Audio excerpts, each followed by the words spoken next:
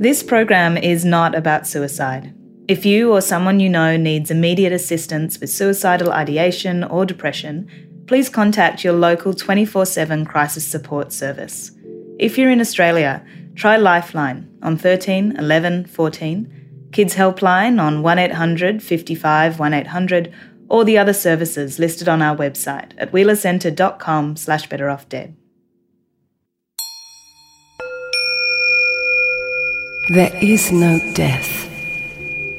There's only me who's dying.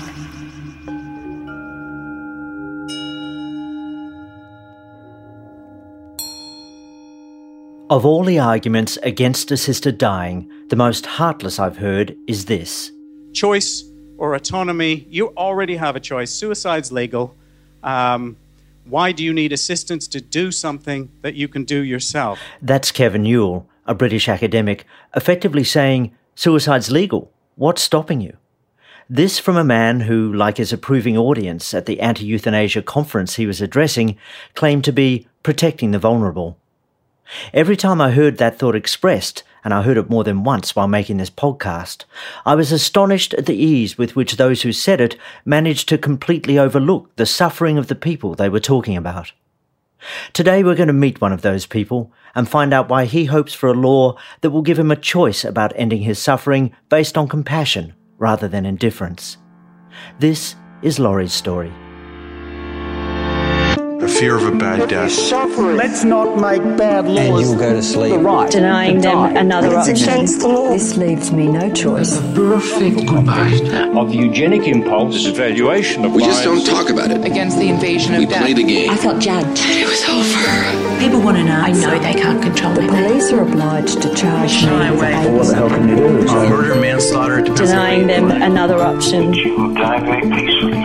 Don't do this lightly. My name is Andrew Denton, and you're listening to Better Off Dead.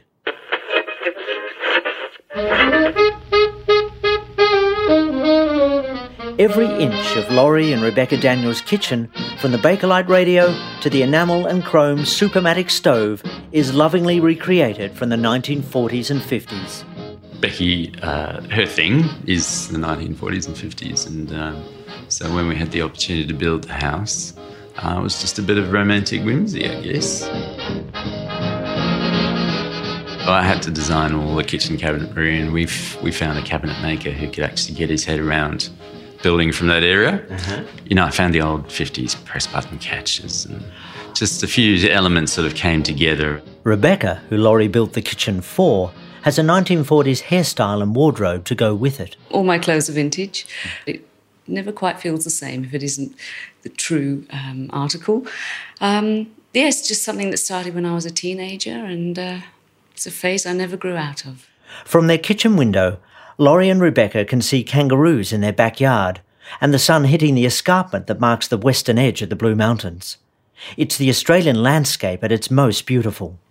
Well, it's funny. When I was a young man, I'd seen this exhibition called Golden Summers, and it was the Australian artists, guys like Arthur Street and Fred McCubbin, and there were these amazing landscapes and this incredible light. I thought, gee, wouldn't it be nice to live in one of those paintings? Laurie and Rebecca met 26 years ago as flatmates. All I knew was that the man in the house was a biker who smoked cigars. So I thought, ooh, I don't know about this. Anyway, I met him, and of course he was the loveliest person ever, and he wasn't really a biker who smoked cigars. He smoked Gadangarams, the Kretek. The clove cigarettes. Clove cigarettes, yes. Well, you were never going to lose him. It's a nice smell. I was actually out here from England on a 2-year visa, and that was sort of coming up to the end of the 2 years, and Laurie thought, well, I think I have to ask her out before she goes. So I thought, why do people do that? You know, you're friends, everything's nice, and then you get asked out. And I'm glad he did. How long had you been thinking, I should ask this woman out? For quite a while. You know, I've been waiting for a lady. Obviously, sets your heart on fire and makes your pulse race. But you know, someone you can admire and respect. And yeah, Becky was just always an admirable person. Always has been. And what were the chances of that woman moving into the house you were in? I mean, you got the lottery. You know, the thing about share houses is they generally tend to fall apart once you start labelling things in the fridge. And we just got along so well. And I thought if we can live in a share house together, perhaps we could spend the rest of our lives together. 2 years after meeting, Laurie and Rebecca got married. But in 2009, everything changed. I was diagnosed on my birthday in 2009. Hell of a birthday present. Laurie was 44. The diagnosis was multiple sclerosis. I knew what it meant because I had an uncle that was lost to MS. Is that a moment that just stops you dead? The problem with MS is there's no known cause or cure. You know, it's been identified as a disease for well over 100 years. There's been billions of dollars spent in research, and we just really know further forward, and that's what's scary. So yeah, it's a terrifying experience, and you've just got to. You're just an ordinary person with no special qualities, and you just got to try and deal with it. In 2013, Laurie's illness began to worsen. Can you take me inside what it means to your day-to-day life when a disease like this accelerates? Well, I'd sort of been battling on, and I was able to get up in the morning and groom myself, put on my clothes, go to work, do a day's work, with enormous difficulty, drive a car, be a husband, be a father. I couldn't do the wonderful things that I'd hoped to do with my kids growing up. So, you know, Darcy, for example, loves camping. She's a real outdoorsy sort of girl, and I would have loved to have done all that stuff with her, but I just couldn't do it. Why couldn't you do it? Because I don't understand the disease very well. Is it a physical incapacity? What is it? It's the physical incapacity. So from left foot drop, I then started to develop this incredible fatigue. So after a little bit of walking, I would no longer be able to move my muscles. But eventually that fatigue just takes you over more and more. And, you know, sitting at a desk for 7 to 9 hours a day was just excruciating. And I just thought everyone experienced a level of pain, you know, doing that kind of work. And I quizzed my friends, and they said, no, we don't feel pain sitting at the desk all day. And I was in absolute agony. So, where was the agony? Where was it? It was musculoskeletal. So it was. It felt like my spine was on fire. All the muscles in my neck and head, basically right down to the base of the spine. And then eventually, I just couldn't walk. I couldn't do a full day's work.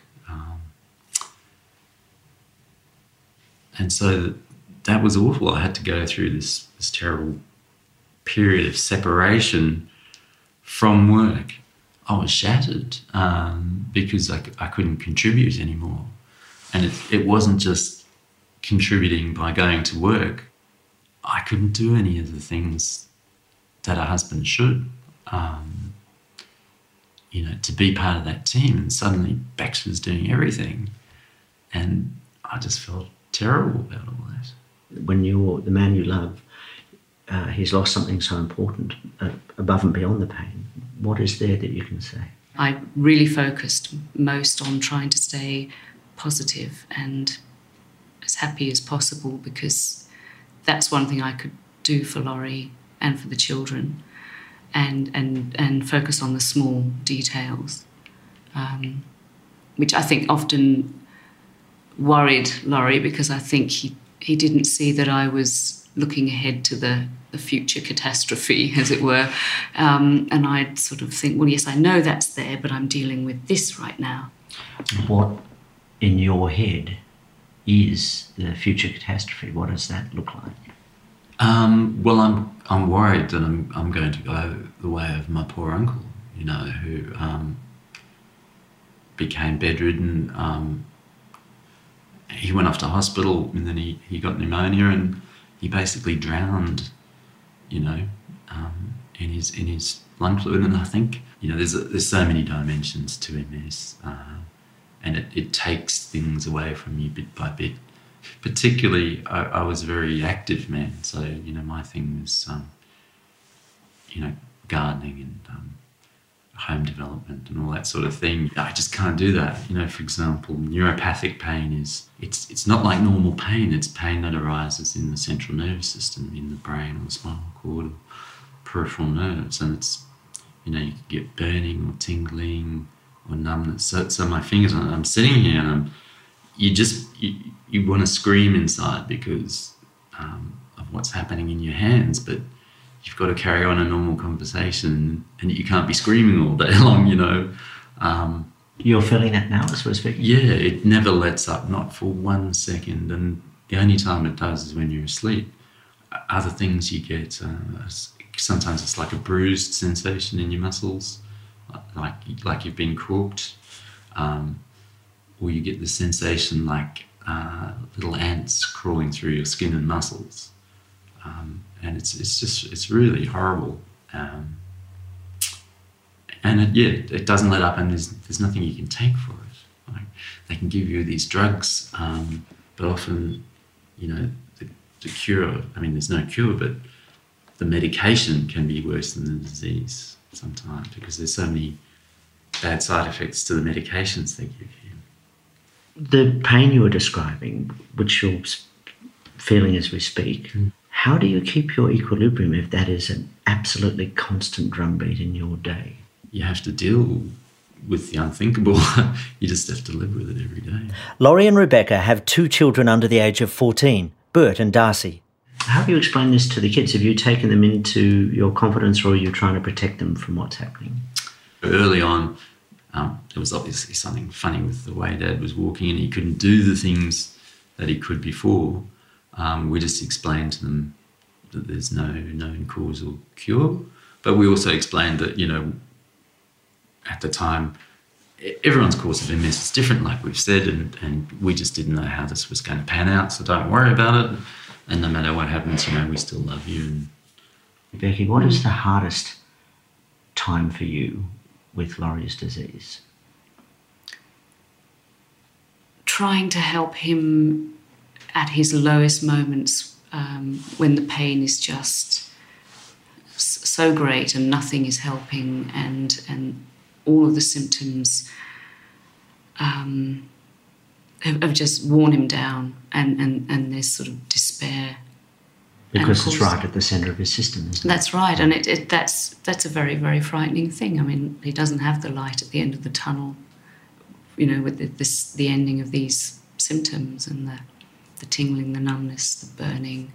So I might give him a massage, and I can tell he's thinking, this isn't going to do any good. And then if it does, there's this wonderful feeling of I did something, you know, which you can't always get that feeling of achievement because you can't always make a difference, but you always hope that whatever you do, even if it takes off just a sliver of the level of pain, of discomfort, or if I can make him feel that he's not alone.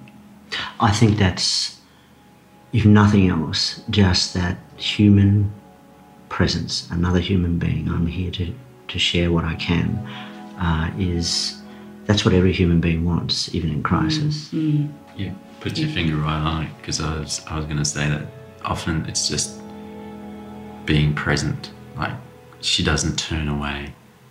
She's got this tremendous courage, which I'm sure I wouldn't possess in the same circumstances. She doesn't. She's just present. And, you know, I have to say, Andrew, one of the feelings you have is tremendous guilt. You know, this person that I absolutely adore, I've brought this into her life, you know. I'm the cause of so much difficulty for her as well. And, you know, I'd give anything to change that.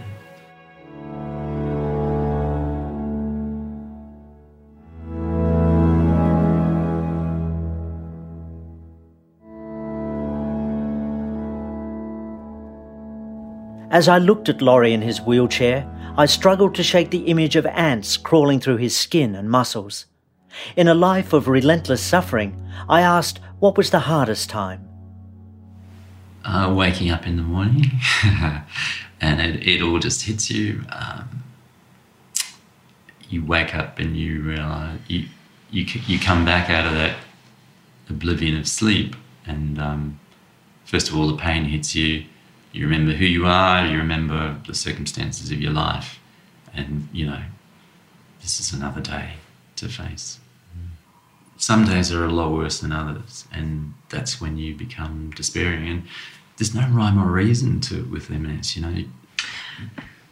Does desperation come with this, a sense that I need to find a way out? It's like straws on the camel's back. It's like, okay, first of all, you can't walk a little bit. Then you can't, you're walking with a limp. Then you're walking with a walking stick. Then you're walking painfully with a four-wheeled walker. Then you're confined to a wheelchair. That produces in itself different kinds of pain because you're stuck in the same position all the time. So then you're dividing your time between a wheelchair and bed. You've lost so many things. You can't drive anymore. You can't go out. You're pretty much housebound. You get despairing. And there's this overlay of pain and fatigue with everything. You don't want to die the way your uncle died. No. So what are the kind of options you believe are available to you, or that you would like to be available to you? I would like, when the time comes,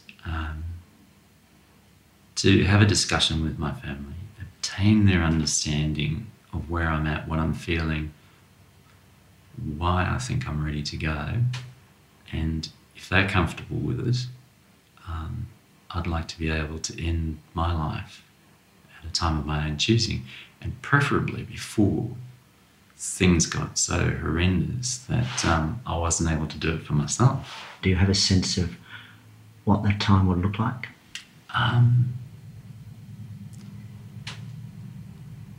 I think it's different for everyone. For me, I feel I've already lost so much, and life is so difficult. That time might be now, but I really can't say. It depends on how bad things get and how you feel about it. I asked Laurie if he understood why sometimes people in his situation might consider taking matters into their own hands. Oh, absolutely, yes. I've thought about that myself many a time, yeah.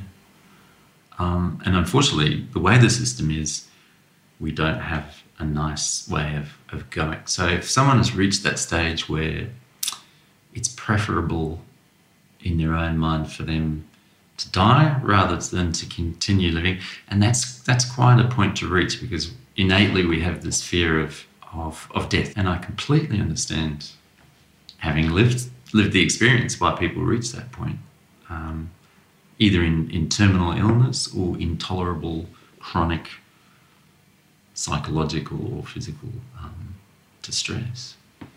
I had a senior doctor who works in palliative care say to me the other day that people who suicide are so selfish.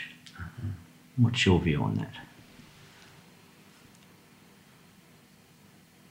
This is something I struggled with. Are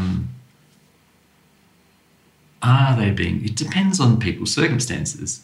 I think in some circumstances, perhaps a person is being selfish, but we don't know what it's like to walk in those person's moccasins. And, I don't think it's selfish if particularly, people around you are struggling, and you're causing them a lot of grief with and trauma with what you're having to go through.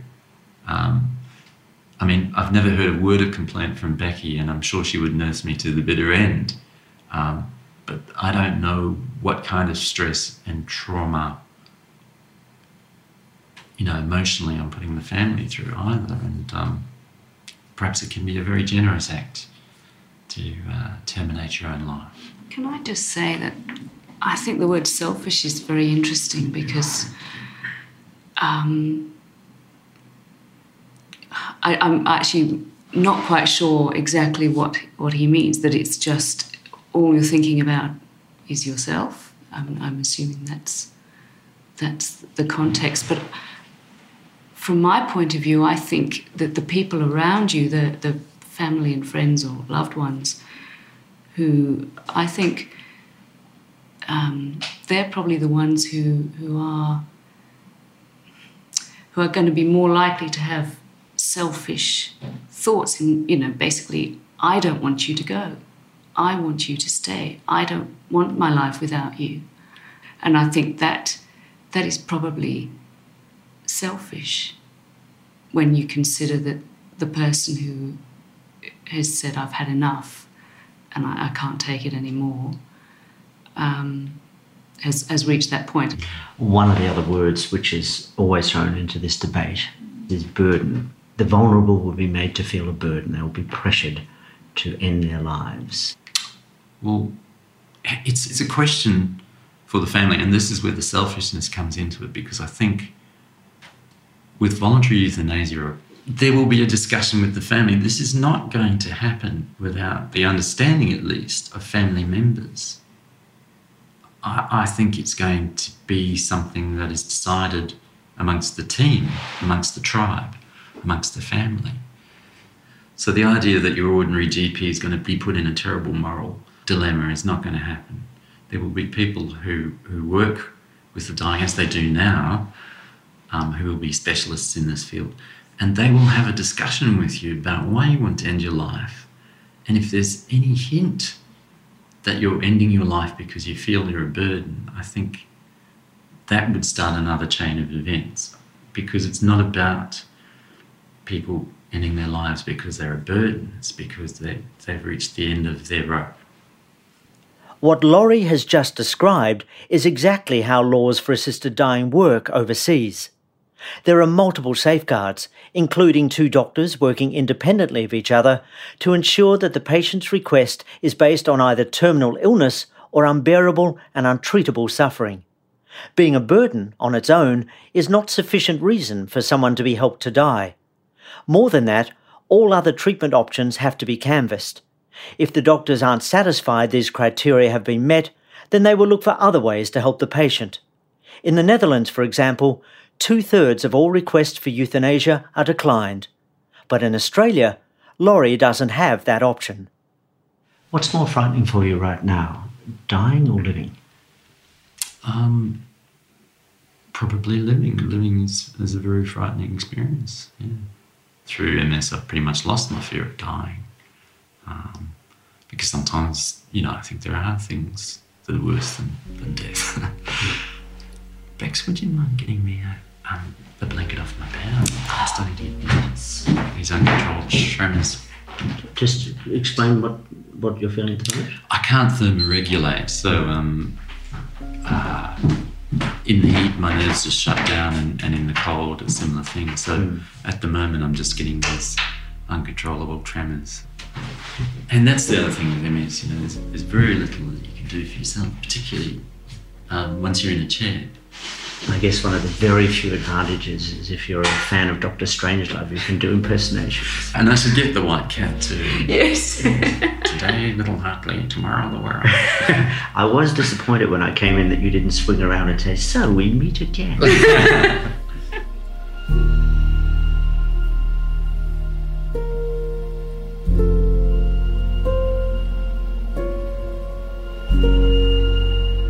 Sitting in the kitchen Laurie built for Rebecca, their love and mutual respect for each other is powerfully clear. For Rebecca, this makes addressing the unthinkable even harder. And I have to say that the first few times that he would talk about this, I actually it was just like a wave of fear just goes through your body, and a taste, I must say, in my mouth. And I suddenly thought, there's a phrase, that the taste of fear, that I'd never understood. And that was quite strong at the start, because it was that feeling of no, don't think like that, don't talk like that. That's I don't want you to go. But as we've talked about it more, and you know, I've understood more. Which must be very hard, because you know absolutely what he means when he says that. It's not in giving up, it's a reality, another day. Yes, exactly. And it's very, very hard to reconnect someone with any elements of joy when they are in that much pain. And the sort of the playful, humorous Laurie that I always knew often disappears, you know. And it's wonderful when he resurfaces again. And sort of being the optimist that I am, I immediately sort of think, oh, good, you're feeling a bit better, and this is a wonderful sign. But yeah, underneath you are realising that it is a big, courageous effort on his part. Laurie said that when the time comes, he wants to have that discussion with the family. I presume you've already had the discussion between you. Yes, and like I said, you know, I may not. I wouldn't want it, but I would want him to be. I'd want him to do the right thing for himself, and for his particular circumstance. And I think it's far better to be able to discuss it, you know, with family or friends, and really talk it through and say goodbye. You know, if you were, you know, you have the option of doing it peacefully, and making it something that's actually could be quite beautiful. I mean, yes, sad, but it could be something that's in your control rather than losing all control and having your final months or years in absolute misery. Overseas, I'd spoken with people who'd been with their loved ones when they'd been assisted to die. They described those deaths, at a time of the patient's choosing, only when the suffering was no longer bearable and with their families around them, as beautiful.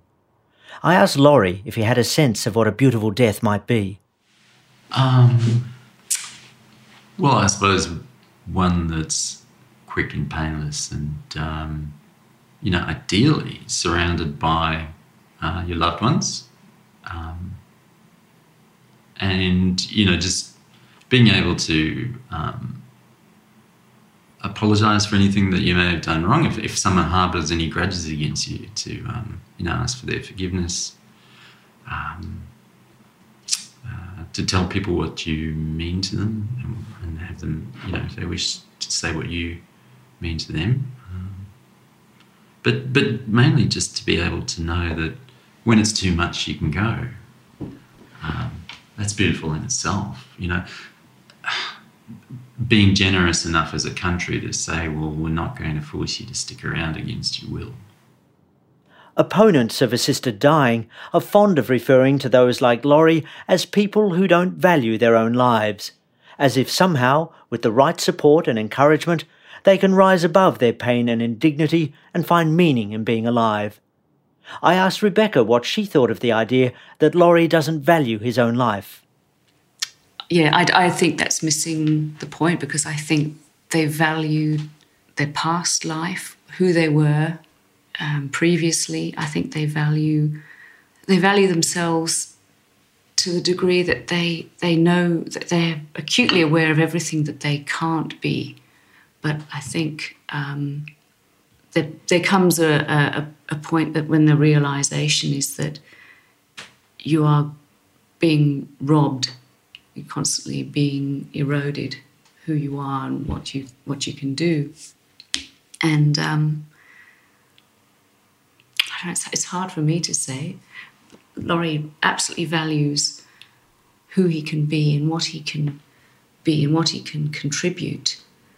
The memory that the children will have of him, he doesn't want to be, you know, as he put it, you know, broken down, decrepit old sort of old man who can't manage anything. He doesn't want that to be their experience of him. I put to Laurie the suggestion that perhaps he doesn't value his own life. crikey, no, there's not a suicidal bone in my body. I'm married to the girl of my dreams. I got 2 wonderful children. I'm living in that Heidelberg school painting, a house I designed myself. It's like life. It's the best of times, it's the worst of times, but no, it's just... That's all I can say.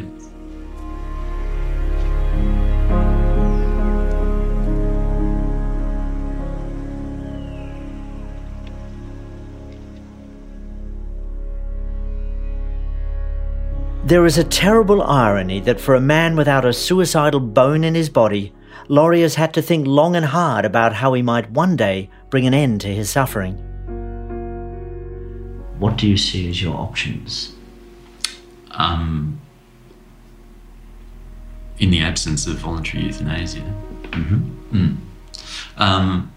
Well, they're pretty bleak.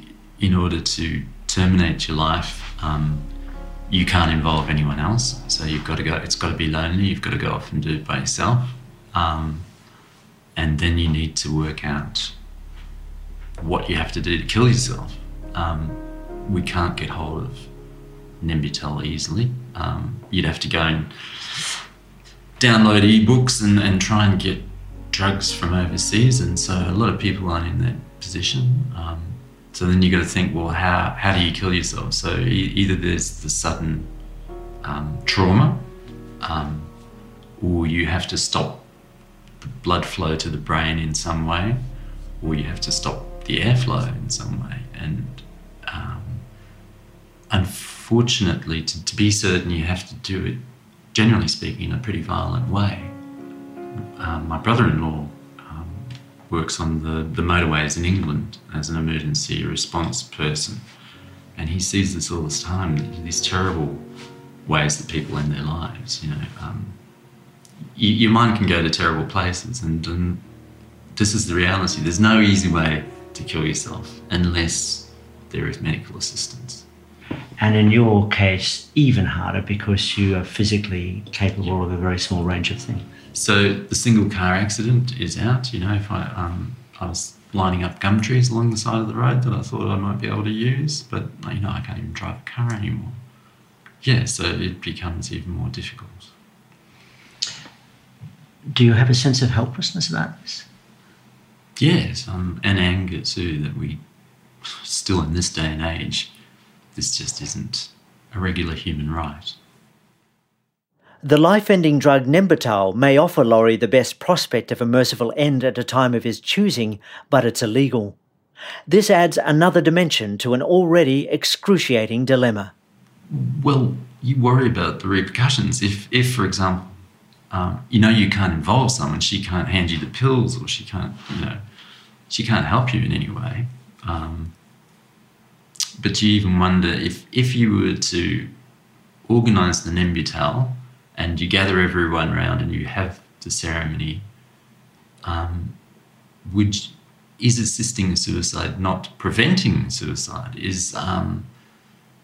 Would they be in trouble because they didn't call an ambulance when I started? You just don't know the legal ramifications. And, it's all right for you. You talk about selfishness. Well, that would be selfish. If you're okay, you're out of your suffering, but then you've created a whole range of problems for the family, which is perhaps expensive and traumatic. That the whole point is to avoid the trauma. And when you start thinking about suicide and it's going to be lonely, then you think, well, who's going to find the body? Who's going to have to, what condition will my body be in when it's found? Who's going to have to go to the morgue to identify it? What other people am I going to traumatise? Is it going to be the policeman who turns up, or the fireman, or the other emergency services? And it's just ghastly. Thinking through that process. Rebecca, have you thought through this process, the way Laurie just described it? God, it's very difficult. I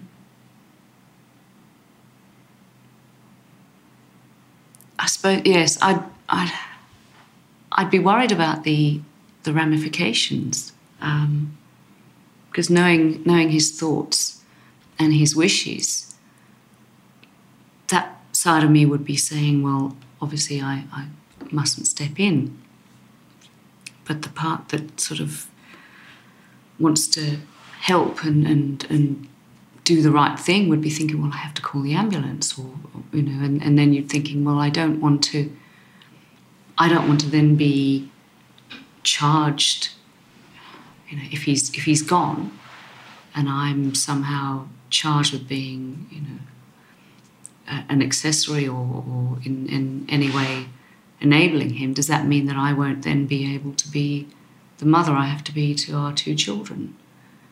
And then also, how do you then say to them, yes, oh, by the way, yes, I knew this was going to happen and I didn't do anything. How's that going to affect them? Are they going to blame me for the rest of their lives? But from what you're saying, though, you would definitely have had the family conversation before anything like that would happen.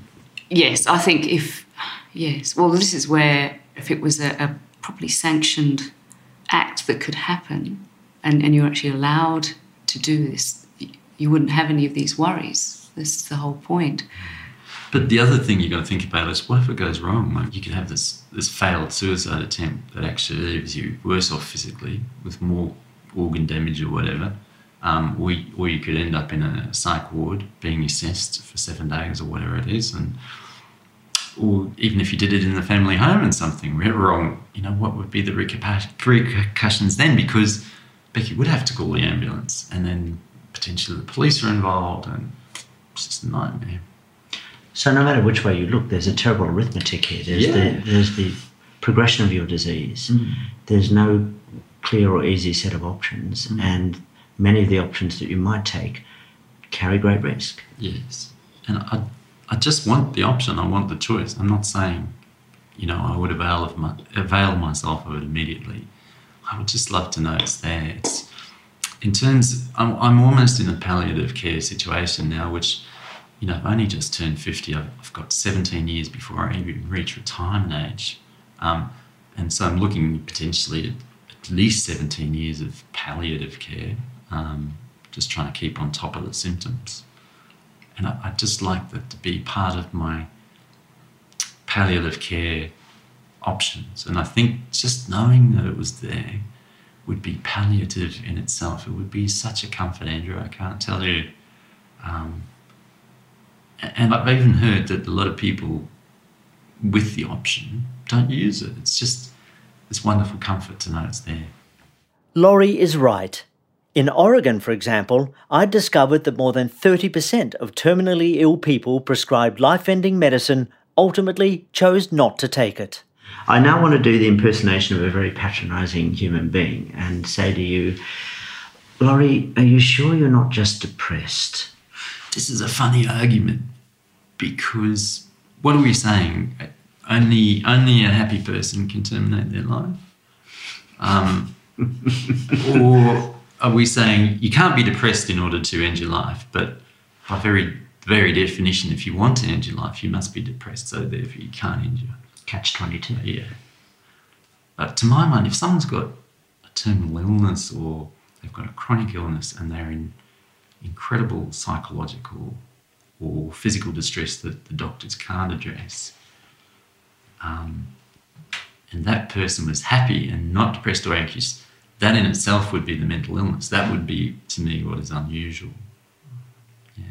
But I think once we have the process up and running, the process will filter out people who are just simply depressed and who could benefit from treatment rather than ending their life, because that's the thing with suicide. A lot of people who suicide are in the moment. They can't see a way out and they're not being addressed. But if they had somewhere where they could go and say, look, I'd like to end my life because I'm in chronic turmoil, then hopefully we'd filter those people out. Again, Laurie is right. In Belgium, the Netherlands and Oregon, simply being able to talk openly with your doctor about wanting help to die immediately leads to questions about why. If mental illness is thought to be a significant factor, then by law, psychiatric help must be sought. As a consequence, lives that might have been lost to suicide are saved.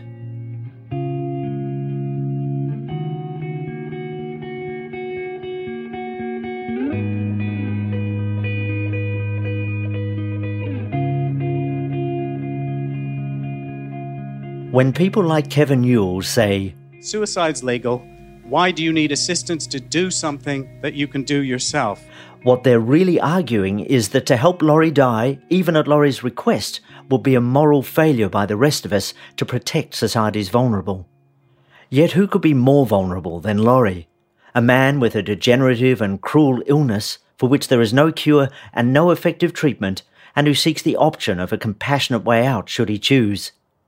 There are thousands of people like Laurie in Australia today, chronically and terminally ill people of all ages from whom our politicians continue to turn away. Too many of them ultimately take Kevin Newell's advice and end their lives violently and alone because they see no end to their suffering under our current laws. Even so, Laurie remains hopeful that Australia won't always be like this. Australia has led the world in so many socially progressive ways. People from all over the planet want to flock to live here. We've got something special. And we had the first voluntary euthanasia laws in the world, in the Northern Territory, and it was squashed. And yet the majority of Australians want this. They want to talk about it. Europe has laws, America has laws, I think South American countries have laws. Canada's High Court has just determined that it's a basic right. And, I feel sad for our country because we used to be at the forefront of social progress and we're lagging behind now. But I think it will be inevitable, and just why make it so difficult? People are suffering, people can't wait for this. I can, but there's others who are in desperate circumstances who would love to avail themselves of this, tomorrow if they could.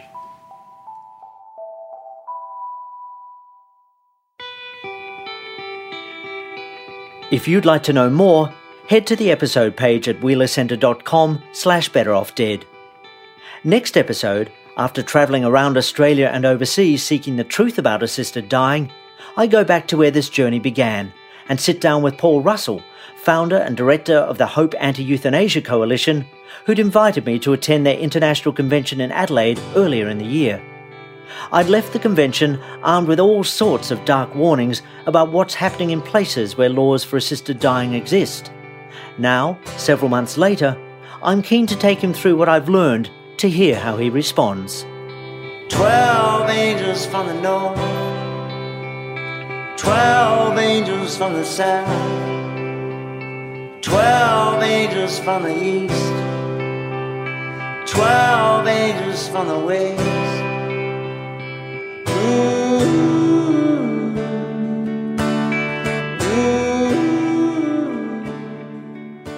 Better Off Dead is produced by Andrew Denton and Bronwyn Reid for ThoughtFox and the team from the Wheeler Centre. Visit wheelercentre.com/betteroffdead to hear the series and subscribe, and to learn more about the people and ideas from each episode. Angels lighting on your shoulders, east and west, north and south.